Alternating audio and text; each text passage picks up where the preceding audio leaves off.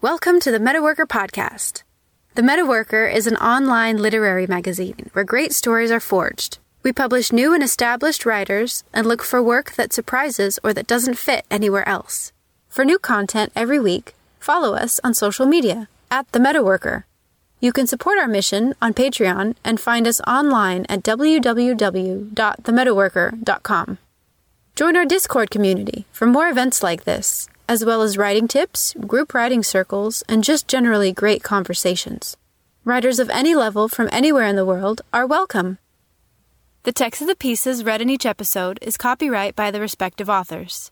The Metaworker Podcast is distributed under a Creative Commons Attribution, Non-Commercial, No Derivative Works, 4.0 International License. This means you may not sell, alter, or transcribe any part of the podcast, but you are free to share or copy the file as long as you retain attribution to the Metaworker and the author. And now, enjoy the episode. Hello, everyone. My name is Elena Perez. I'm the editor-in-chief of The Metaworker. It's been a while since we've done a podcast. So for those following along on our website, we have had a leadership change. We'll get into that in a minute, but I want to introduce the rest of the editors. I'm Melissa Reynolds, go by Mel, and I am also an editor here with The Metaworker, and I'm happy to be here. And I'm Karen Jones, and I'm the international editor here at The Metaworker, and I'm thrilled to be here. It's been such a long time since we did a podcast, and I'm excited. Yay. So we are here today with our former editor-in-chief, Matthew Maichen. Back in April, we made an announcement that we were changing leadership. So we're going to talk to Matthew today to see what he's been up to. So before we continue the conversation, we're going to do something new for us. We're shouting out a fellow literary podcast. This one is called Switchyard Tulsa. It's a production of the University of Tulsa and Public Radio Tulsa and hosted by award-winning editor, journalist, and author Ted Genoways. The Switchyard podcast features eye-opening essays, moving fiction, soul-stirring poetry, and honest, thought-provoking conversation. Guests include graphic novelist Art Spiegelman, former U.S. Poet Laureate Natasha Trethewey, cartoonist Maya Kobe, and more. This podcast stood out to us because it covers topics that carry a societal depth, addressing topics that stimulate further conversations and directly affect the world that we live in today. So listen to Switchyard on Apple Podcasts, Spotify, or anywhere else you get your podcasts. So Matthew, just go ahead and introduce yourself and then tell us a little bit about what you've been up to since you stepped away. Hello, I am Matthew Maichen. Due to a variety of circumstances, particularly when I started, I was an editor, but also like being a teacher, I publish typically under the pseudonym Jonathan Hart, and you will find a lot more from me under that pseudonym. And yeah, I've been writing and submitting a lot. In the last few months, not as much writing because I've been querying for a novel. And that is going, how querying for novels tends to go, which is that it's an adventure. And I have been accepted quite a few times recently. I have upcoming pieces. I just got published recently with Erie River in an anthology called From Beyond the Threshold. It's a horror anthology, and the story, I know what it's about because I wrote it. It's about a woman who watches snuff films on the internet and eventually finds a cursed snuff film that leads to her encountering a god. That's the kind of stuff I often write. So that's like a good snapshot into, I guess, what you can expect from me when I'm left to my own devices and nobody stops me. Congrats on that publication, Matthew. That's so cool. You always have really interesting story ideas. I'll have to go look that one up. Yeah, I try to. It's hard to even make it without interesting story ideas these days. I came up with a story that I thought was interesting, and the editors personally told me that it was like cliche once. And ever since then, I've realized like there's so much out there. You really cannot get anywhere unless unless you try your hardest to set yourself apart and come up with interesting ideas, especially now. Do you think that influences your writing style, needing to, I guess, tailor what you write to an audience, or do you still try to respect your artistic vision as much as you can? That is something I think about a lot. I actually have gone through phases where I try to write to the mass market. Both of the novels that I wrote fairly recently in the last few years started out with me trying to do that and ultimately failing. In the sense that I got in the way. The weirdness inside of me got in the way of it being a mass marketable novel. And I've come to peace with that because I've looked at my writing and myself, and I've had to be honest that, like, for something to get written, I have to want to write it. And for me to have to want to write it, I have to be excited by it. So, I know someone who was able to do a full-time writing gig for a while, writing under like 4 pseudonyms, various types of romance novels, and could put out, like, to this person's credit, they could put out like about 10,000 words a day, if not more. And they were able to convincingly write under these 4 pseudonyms, and you could believe that they were 4 different authors. But the thing is, all of the books that they wrote were very much like, this is a marketable romance novel that will sell. But even then, when you talk to that person and you really got down to it with them, you realize this was a person who genuinely did feel very passionate about romance. They were not just doing it for the money. They felt passionate about the genre and they felt passionate about the material. And if they didn't, they wouldn't be able to do it. I think the idea of an author selling out, like, it's so hard to actually sell out because the determination to write something that you're not passionate about, that's hard. That's a lot of determination to, like, sit down every day writing something you genuinely don't care about. I've never seen an author who does it. A really good point. That is, yeah. I always see these advice of, like, these, especially the self-published authors who, like, have to write so much to sell, to make a living off of it. That thought has crossed my mind, but that does make sense that they would have to have some sort of investment to keep doing this. It's just that, yeah, their focus is slightly different than what I would expect, I guess. I don't know. Well, it's like, some people are lucky in that what they are passionate about is the thing that a lot of other people are passionate about. They are passionate about something that appeals to the mass market, and they are able to sell that. Like, hats off to them. That's great.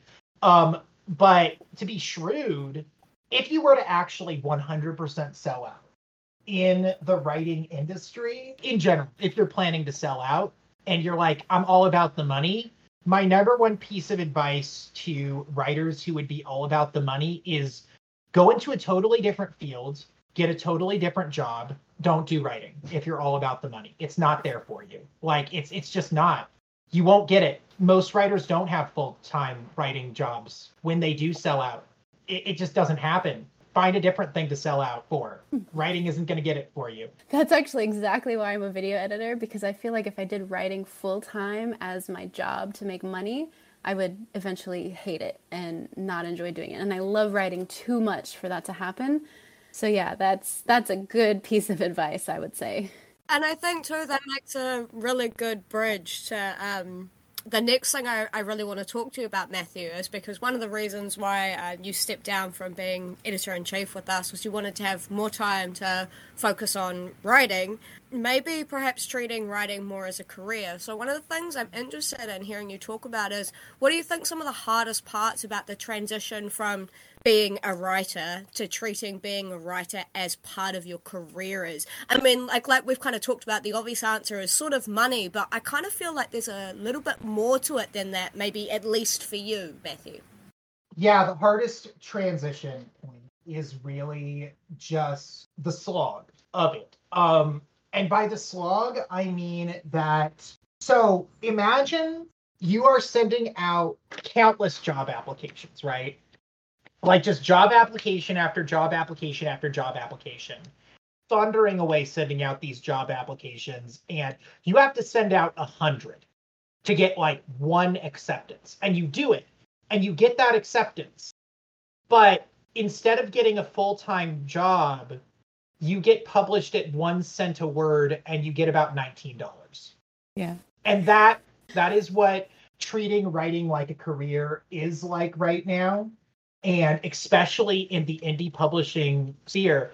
One of the big ongoing problems with online short story lit mags is that most of the people who read them are people who are published in them, and there's almost no money in it. So because there's almost no money in it, there's not a lot of money for them to then pass on to their writers and pay them. So I'm not mad when I get paid 1 cent a word, because I look at that and I'm like, oh, that's payment. I'm getting paid. And there's a lot of places where you don't. And even those places, it is so hard to get into. So that's why I'm trying to query a novel now, because hopefully there is more mainstream appeal to that, like the novel buying industry as opposed to the short story industry. But like even then, you have to go through the agent wall, like putting all the agents you're interested in up on a board and going through one after another, after another, after another, going through 100 agents and looking up each of them personally to find out what their information is and what they're interested in. Because you cannot just send depersonalized query letters. That's the way to get rejected by a whole lot of people. Mm-hmm. This is all to say, the benchmark for success changes. Like, for example, there was an agent who requested not to see the entire novel that I sent, but like the first 50 pages, like requested a follow-up of seeing 50 pages. And that was a success. And they rejected me in the end. But, that was a success. It's hard. I'm not going to mince words. It is often painfully difficult. A lot of people burn out and a lot of people give up.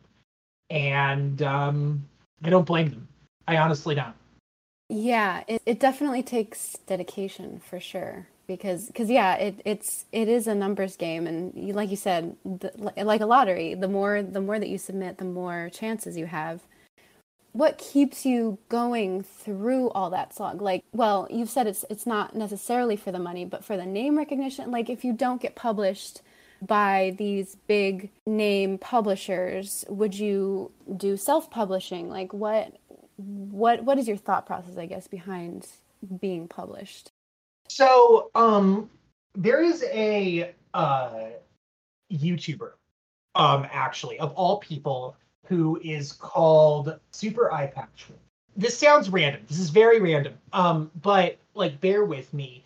I was actually at a point where I was going to stop writing for literally that reason, because I was looking at like what I was getting out of it, and I had been published. I had been accepted. I did have an upcoming story. It wasn't that long ago.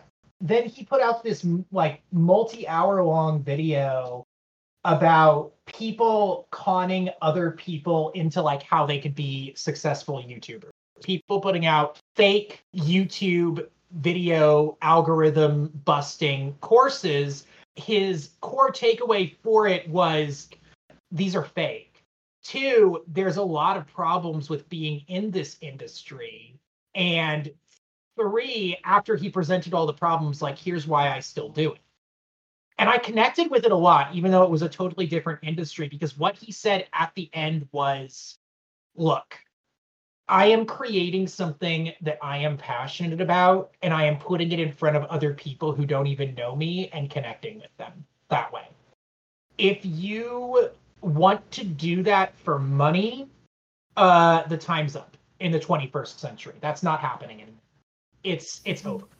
Like between the writers' strike and just how bad conditions are for writers in general, I'm sorry. It's not happening anymore. There may never be another Stephen King again or J.K. Rowling again, just because of the way that the industry works now.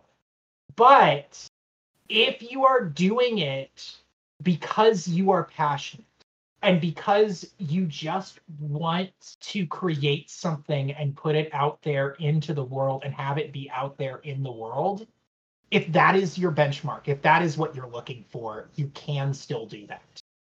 That resonated with me because, yeah, like if I did still have hope of this being my full-time career and that was my goal, I would give up. Like, of course I would. Like, anyone rational would. But if I just want to create something and I want to put it out there and I want to share it with people, then yeah, it's still worth doing it at the end of the day. I'm really glad that Elena asked you that question because that was what I was thinking too. Since our traditional ways of publishing seem almost impossible, would you explore the idea of going through Amazon? Or I know there's one called Draft to Digital, which is what George, the Morgantown Writers Group, is thinking about doing an anthology through that puts you in public libraries and also Amazon and several other different sites and stores. I haven't looked into it as much as George has, but do you think that is worthwhile? I don't know if it would be enough to to give you a decent income, but do you think that is the answer to the traditional type of publishing? It depends on what you're trying to do. So if you choose to self-publish or indie publish a novel, you are making your peace with the fact that you'll never be in bookstores. However, if you are self-publishing a novel and doing it in mass market genres like romance, like really successful marketable genres like romance, your earnings potential is higher, like significantly higher than if you traditionally publish, actually. The reality is I do not want to publish something just to say, oh, this is published. If I'm publishing something and it's not just on my computer anymore, I want it to get in front of as many people as it can. And that really is my goal. Like, I know I'm not going to make money, but I want people to see it. I understand why people make the choices they make. Like, the reason for going through something that puts you in public libraries and that at least like being published, the reason to do that is so that you can distribute it still, so that you can share it still, and you can say it's out there. And then maybe, yes, someone can find it. It's not a bad decision. It's potentially the decision that works for you. Yeah. Like when I talk about how bad things are as far as your likelihood of success, a lot of people respond to that in different ways. For me, what I've come to peace with is that because the things that I write are so, if you've read them, you are aware they are something that need to be sold to people. I hope, and this is my hope, I hope that people do not realize that they want. Because the alternative to people not realizing that they want them is people not wanting them. Because no one has ever asked for the things that I write. I've never seen people going around saying, I want this thing. And then I've been looking at my hard drive being like, well, good news, I'm writing it. I like to believe that they are meaningful. And I like to believe that they are important. And I like to believe that once people read them, they will enjoy them. And I think that for that to work, it needs to be marketed and it needs to be sold, and people need to hear about it. They can't discover it, unfortunately, organically. That's, I think, one of the more difficult aspects is sure, you put your book up on Amazon and they promote it for what, a week, maybe?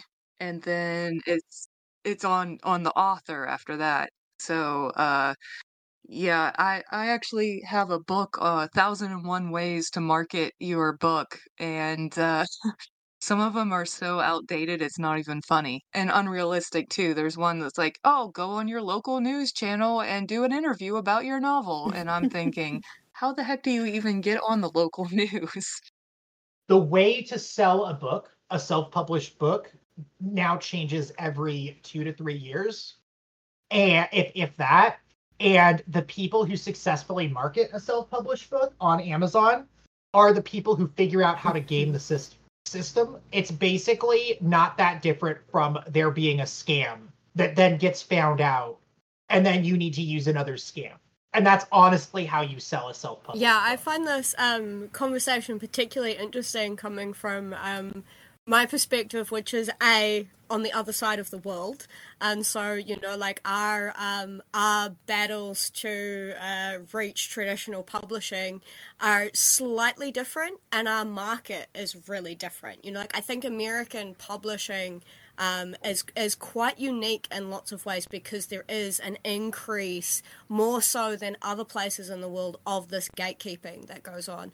And secondly, because my day job ish. I work in the indie publishing industry, right? So, like, learning, I've been in there for 3 years. And Matthew, just like you're saying, every 6 months, there is something different in the indie publishing. How you promote, how you market a book, how Amazon works, or the new things that pop up.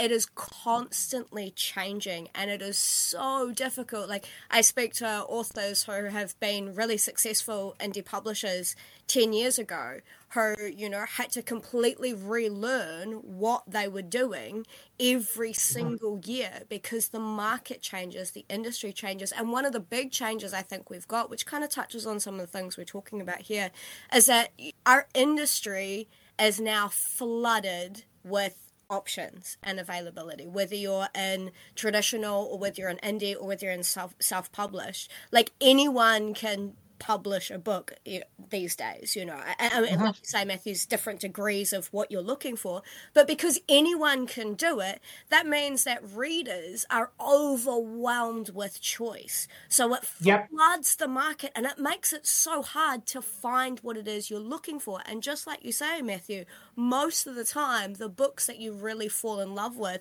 are the things you weren't actually looking for. You didn't know that was what you needed, but how do you find those? How does that come across? And that's all down to the marketing aspect, the business aspect, the self-promotion aspect, which is counterintuitive to everything that exists about a person as a writer, right? Absolutely. That's a problem also with big publishing because, big publishing has this certain idea of what a quote unquote marketable book is. Like, Matthew, if you have something that is completely different, what you were saying, your writing is, that makes it that much harder to get traditionally published.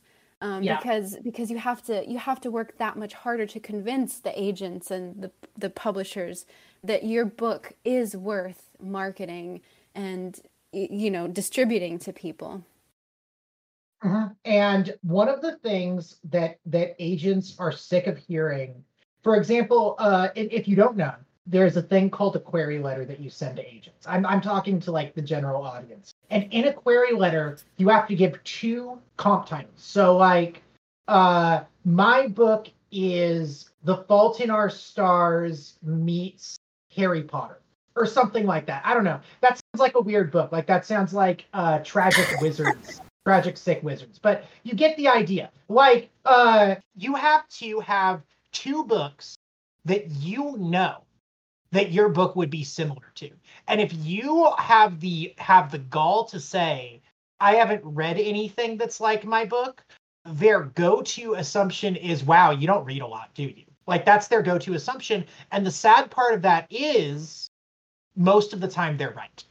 Most of the time, novice authors who are writing query letters, the reason that they cannot find books that are similar to their books is because they don't read a lot. That's usually the reason. I would push back on that idea. There was a Twitter thread that was actually about this because that is the knee-jerk assumption. But actually, for writers of color, that's not necessarily the case. There aren't a lot of books can be compared to the books that writers of color are writing. So that doesn't necessarily mean that a person is not well read. It just means that there's not a pool of books available for that audience. And so publishers think that there's no audience for those books, but that's not the case. And so for that particular group of people, that makes it even more difficult. Yep. And that's the thing. I don't think that you're wrong, but I don't think that I'm wrong either. Because when I say most of the time, I do mean like generally. Like if you get, say, 100 people who are querying, and out of that 100 people, the majority of people who say I don't have any comp titles, it will be because they haven't read enough books. That is true most of the time. But for a sizable portion, it will actually be that they are writing something different. For a sizable, like very real portion of people, it will be that they are writing something different. And it can be for a lot of reasons. It can be because they're writers of color. It can be just because they're doing something different. It can be because for so many different reasons. And it is a huge issue when it comes to the publication of things that are new and different and interesting. It stands as a guardrail to like getting stuff published that really genuinely is unlike anything else. And that's why I give agents the benefit of the doubt, though. I give agents the benefit of the doubt because if you say something is statistically true, if it's true 90% of the time, then they are right. But it's hard. It's hard for people who are actually being different. Yeah, it's a complex network because if you've convinced the agent or the editor that your book is, this awesome thing, then they have to go and convince their publisher that money should be put behind this title and it'll be successful and so forth. It'll be successful because at the end of the day, it is a business. And sometimes when agents say, I like this, but I can't sell it, like that's not a bullshit response. They really mean that. They really mean that sometimes. Like they love it, but they can't see a scenario in which it sells, or even a scenario in which they personally know how to market or sell it. And they mean that. Yeah, it's they're kind of stuck in the system too. So we're all working in this system that we just got to do the best that we can. So along those lines, you mentioned earlier, Matthew, about the query process. Could you talk a little bit about how you market or write queries or navigate that process for your writing, since it is maybe a little bit different, as you've said? So can you walk us through that a little bit? I have to still follow the rules. The rules are you introduce a main character, a protagonist immediately. You say what that protagonist is going through. You say why. And I hate doing this. I absolutely loathe doing this. But you say why you, in particular, are the person to tell this story, ignoring all the ethical problems with that. And you basically break down what, in particular, your resume is and what you are selling for. And you have to summarize the story and what's meaningful or interesting about it, because that needs to be a page. So meaning that you need to summarize what is important or interesting or marketable about your story in probably like 4 or 5 sentences out of that, because that's so much else to fit in there. You look up agents who sound like they would work well with you, and you just You personalize it as much as possible. You alter the query and change it as much as possible to fit that agent, and then you submit it, and you go on a mass submissions binge, and you usually have like an Excel spreadsheet because you have to keep track of who you have already submitted to and who you've not already submitted to, and what agency you've submitted to, because you're going to end up with like 50, 60 agents that you've submitted to, and an agency might say like, don't submit to more than one of our agents at a time. And then you have like a 4-month waiting period to get a response. So like you're going to forget that you submitted to the agency because of the 4-month waiting period. So you really have to record that you have done that submission. And yeah, I sound like a crazy person because I'm going over all this, and the obvious response is, holy crap, you do that? Like that's like a full-time job. Yeah, you do this? You like, this is a thing you spend your time on? And yeah, I do that. I do that, and I have not had my novel published. So we're in the trenches. Still a waiting game. Yeah, people do this for like a year or sometimes more. They just go through agent after agent after agent. They wait till their favorite agent is open. Because agents will spend long periods of time closed, because when they open for even a day, they end up with thousands of submissions in like a span of a week. They usually, as a result, don't even read the entire query. They look for the part that is an auto reject for them, and they just go, no. And that's how fast they reject different queries. Like that would have been like 4 or 5 queries. Yeah. Yeah, it's since we're all of us are editors, we definitely know how that slushing works. Yep. It's a lot. The way that Matthew describes it, like, you just reject. It sounds like you're reading and not putting much care into it. But because we and, all the editors doing this have a lot of experience with stories and, crafting, and we already know, what it is we're looking for. So it's not that it's not, we're doing it, with a cold heart. It's that there's, we have experience with what we're looking for, and what, as Matthew said, what we know that we can, not me, because I'm not selling anything, but other editors, what they know they can sell. Mm-hmm. That key point of what sells is so, like, that took me such a long time to get over. I mean, like, you guys have all worked with me here at the Metalwork, you know how passionate I am about always trying to find, like, there's so much potential. I think the first few weeks of me being a slush reader for various things, every single comment I had would be like, this has got so much potential, it just needs a little bit of this, a little bit of that.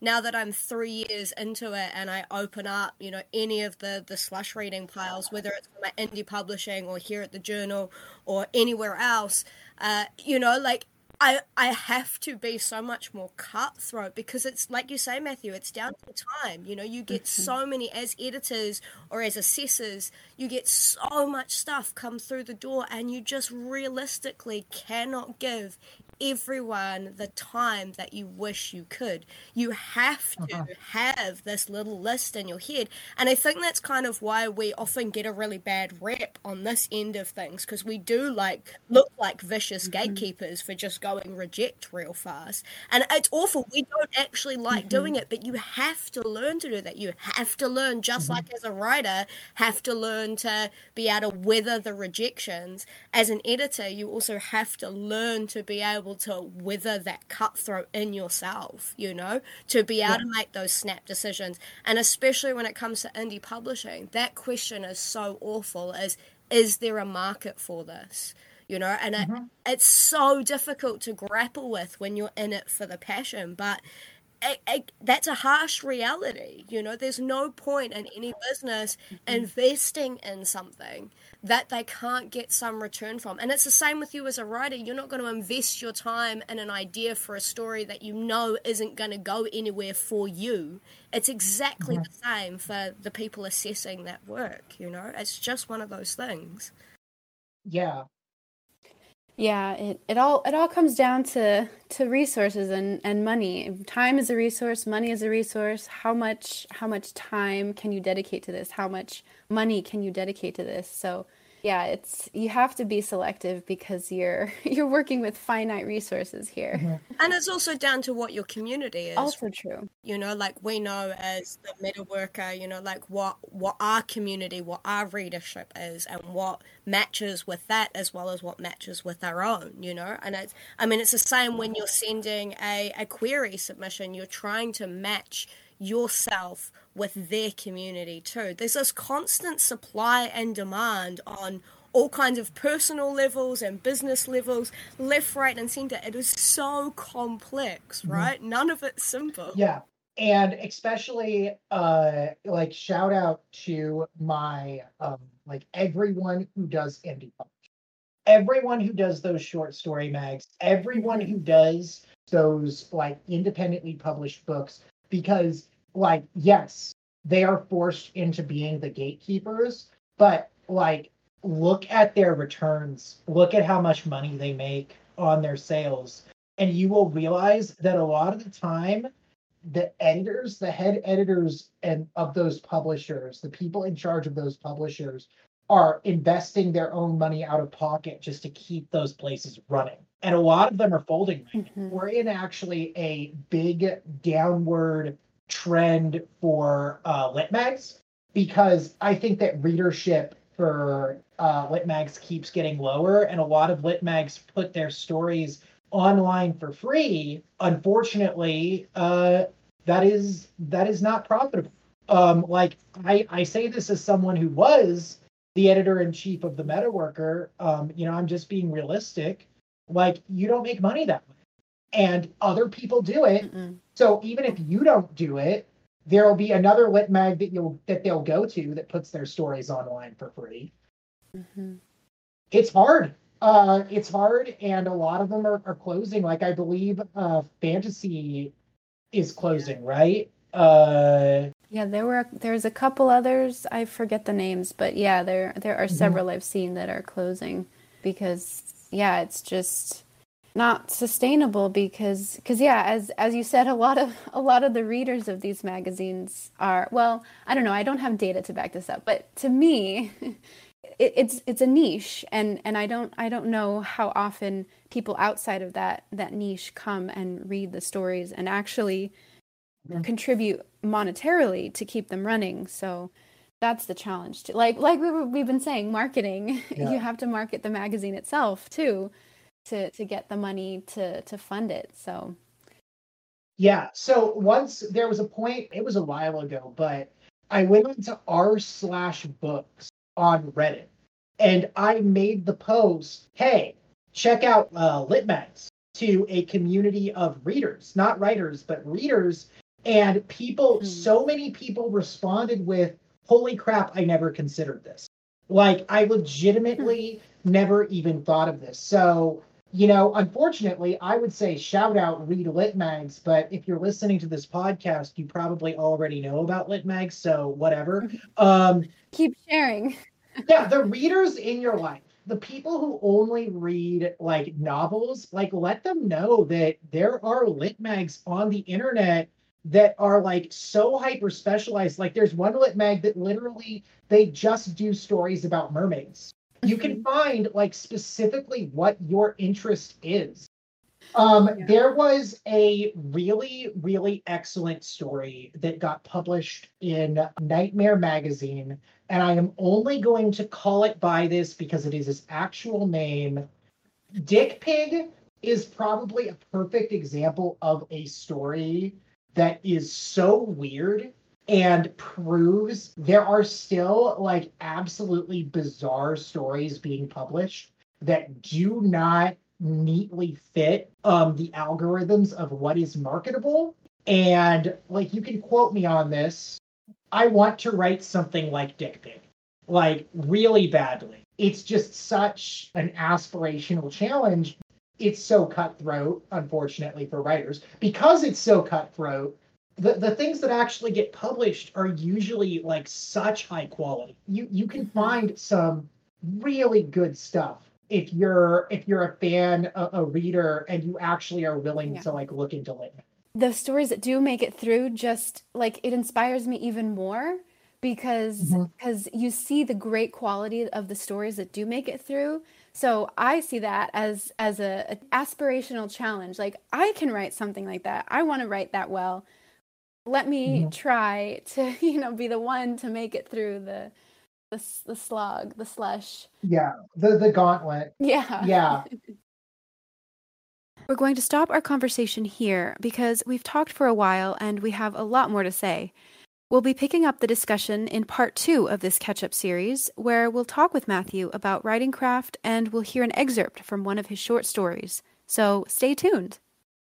Thanks for listening to this episode of the Metaworker Podcast. If you like what you heard, tell your friends and consider supporting us on Patreon. For more episodes and other great content, find us on social media @The Metaworker and online at www.themetaworker.com.